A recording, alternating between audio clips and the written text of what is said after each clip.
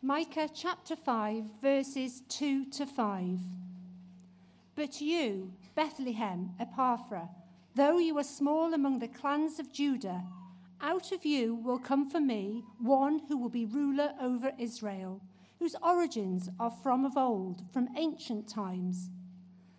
Therefore Israel will be abandoned until the time when she who is in labour bears a son, and the rest of his brothers return to join the Israelites.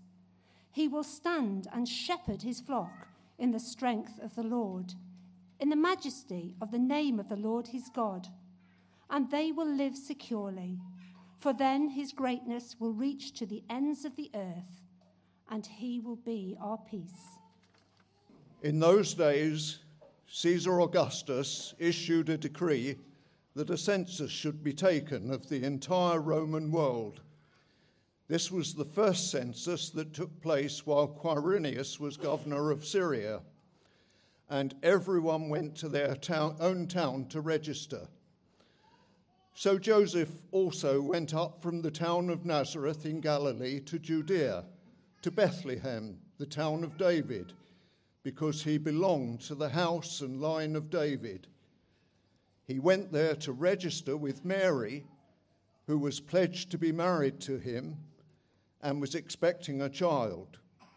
While they were there, the time came for the baby to be born, and she gave birth to her firstborn, a son. She wrapped him in cloths and placed him in a manger because there was no guest room available for them. And there were shepherds living out in the fields nearby, keeping watch over their flocks at night. An angel of the Lord appeared to them, and the glory of the Lord shone around them, and they were terrified. But the angel said to them, "Do not be afraid. I bring you good news that will cause great joy for all the people. Today in the town of David, a Saviour has been born to you. He is the Messiah, the Lord. This will be a sign to you. You will find a baby wrapped in cloths and lying in a manger." Suddenly, a great company of the heavenly host appeared with the angel, praising God and saying, "Glory to God in the highest heaven, and on earth peace to those on whom his favour rests." When the angels had left them and gone into heaven, the shepherds said to one another, "Let's go to Bethlehem and see this thing that has happened, which the Lord has told us about." So they hurried off and found Mary and Joseph and the baby, who was lying in the manger. When they had seen him, they spread the word concerning what had been told them about this child. And all who heard it were amazed at what the shepherds said to them. But Mary treasured up all these things and pondered them in her heart. The shepherds returned, glorifying and praising God for all the things they had heard and seen, which were just as they had been told. On the 8th day, when it was time to circumcise the child, he was named Jesus, the name the angel had given him before he was conceived. Well, it's good to be together, and it's good for us to have those readings, for us to hear more about the Christmas story. We're going to focus for just a few moments on that last reading that Keith just read for us from Luke chapter 2. But first, let me pray for us. Heavenly Father, just as you explained to the shepherds the meaning of the birth of Jesus, please would you do that for us now. Please would you help us to understand what it's about, and would you give us great joy. In Jesus' name, amen. Well, if I could work my will, every idiot who goes about with a Merry Christmas on his lips should be boiled with his own pudding and buried with a stake of holly through his heart. Not my personal opinions. As you'll probably know, It's obviously Ebenezer Scrooge, the famous words of him from Christmas Carol. Famously not a big fan of Christmas or of happiness in general. All these people going around smiling and singing. Ridiculous. Is Scrooge right? We were watching The Grinch yesterday. Is the Grinch right? Is this stupid thing to do? To be joyful? There are some people who would say yes. There's just so much bad in the world. There is plenty to be miserable about if you think about it. Anything other than sadness is just kidding yourself. Merry Christmas. Bah! Humbug. In response to that, I hope that there would be some people saying, no, it's amazing. Perhaps we'd be more like him or like Scrooge's nephew, Fred. We'd say, Christmas, a humbug, Uncle? You don't mean that, I'm sure. Life is great. And even if it's not great, we can pretend it's great at Christmas, can't we? We can forget all our troubles, pass the mulled wine, and give ourselves over to fun and jolliness and festivity and extravagant displays of sparkliness. But are those people right? Or are they just kidding themselves? Well, the Bible says that Christmas is a time for joy, that there are reasons to be cheerful, reasons to have joy that really lasts, that isn't superficial, that isn't as fragile as one of those paper crowns. Joy you can't buy at the shops or envy on Instagram. Christmas gives Christians serious reasons for serious joy. Let me just read again what the angels said to the shepherds in Luke chapter 2. They said, "Do not be afraid. I bring you good news that will cause great joy for all the people. Today in the town of David a Saviour has been born to you. He is the Messiah, the Lord." Did you hear that? That good news? Good news that's going to bring great joy for everybody, for all sorts of people. Good news that can bring great joy to you, to me. If you don't think that Christmas and Christianity is the best news you've ever heard, then can I say you haven't understood it? If you don't think Christmas and Christianity is the best news you've ever heard, you can't possibly have understood it. So we're going to spend a couple of minutes looking at that news and why it's so good and why it's so joy-giving. There has been a lot of news this year, hasn't there? The war in Ukraine, the cost of living crisis, the revolving door at number 10 Downing Street. News is when we're told, isn't it? We're told what is happening or what has happened. And it's different from advice. Advice would be telling you what you need to do, whereas news is telling us what has been done. Now, many people mistake Christianity, mistake Christmas, and think it is actually about good advice. It's a list of things you need to do. Perhaps like God's Christmas list of stuff that he would like from you, and maybe if you do those things and tick the things off the list, maybe he'll be pleased with you, maybe you'll be okay. Well, that is completely wrong. Christianity is not good advice. It is good news. It is news of what God has done for us to sort things out. The angels didn't bring good tips, good rules, good ideas, good advice. Listen to what they brought. They said, I bring you good news that will cause great joy for all the people. Well, what is it? What could it possibly be? Today, in the town of David, a Saviour has been born to you. It's good news about a Saviour, about a rescuer, about somebody come to sort everything out. It's good news that the Saviour has come. This world is in a mess. You can't deny that. Sometimes it's enough to make Scrooge look a bit too optimistic. And not just in 2022, much longer than that. And not just for the world in general, we mean for us. Each one of us is in a terrible mess. We might try and dress up our lives for our Christmas letters or the photos we share. But we have lived in God's world and pushed him out of the photo, pushed him out of the way, to the sidelines, ignored what he says, ignored what he wants, rejected him, and put ourselves in charge as if we could run the world better than him. But then we see where that gets us. We can't rule ourselves. We can't get on with each other. And we're on a collision course with God. The Bible says that one day we'll have to face the consequences for that sort of selfishness, as God eventually deals with everything that is wrong, including me, including you. We're desperate, aren't we? We watch the news and we cry out for justice. But if we were given justice, we would be in so much trouble. And it's into that mess, into that tangle of sin and disappointment and judgment and fear that the good news comes in, shining out that today in the town of David, a Saviour has been born.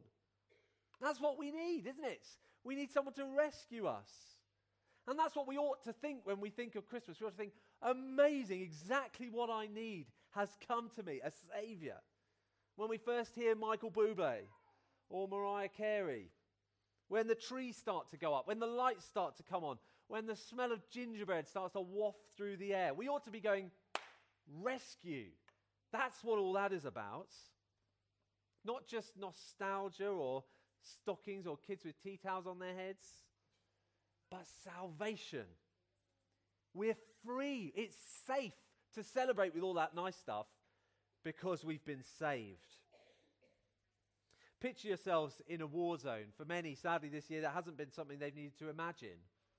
The enemy are on their way. Good advice would be, arm yourselves, get organized, find a safe place to hide. Good news would be, we've won. The battle's already been fought. It's done.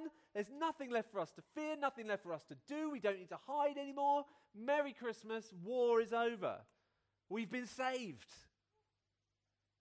And that is what Christmas is about. It's telling us that a Saviour has come. The Lord Jesus.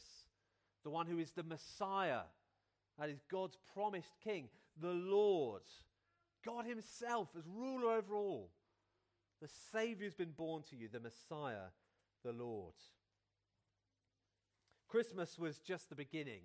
It was the arrival of the troops, if you like, who would go on to win the war. But it was such a decisive beginning. Being born at Christmas. The Saviour comes entering the battle. Creator, making himself small enough to get into the story, to start the journey of rescuing us. Eventually he would grow up and give his life for us, dying to take that justice for us so that we can be forgiven. There, on the cross, Jesus was being our Saviour. And so when we see him there in the manger, we ought not just go, oh, isn't that cute? We ought to say, here's the Saviour, boots on the ground, ready, coming to set us free. The story's just started as he comes down, ready.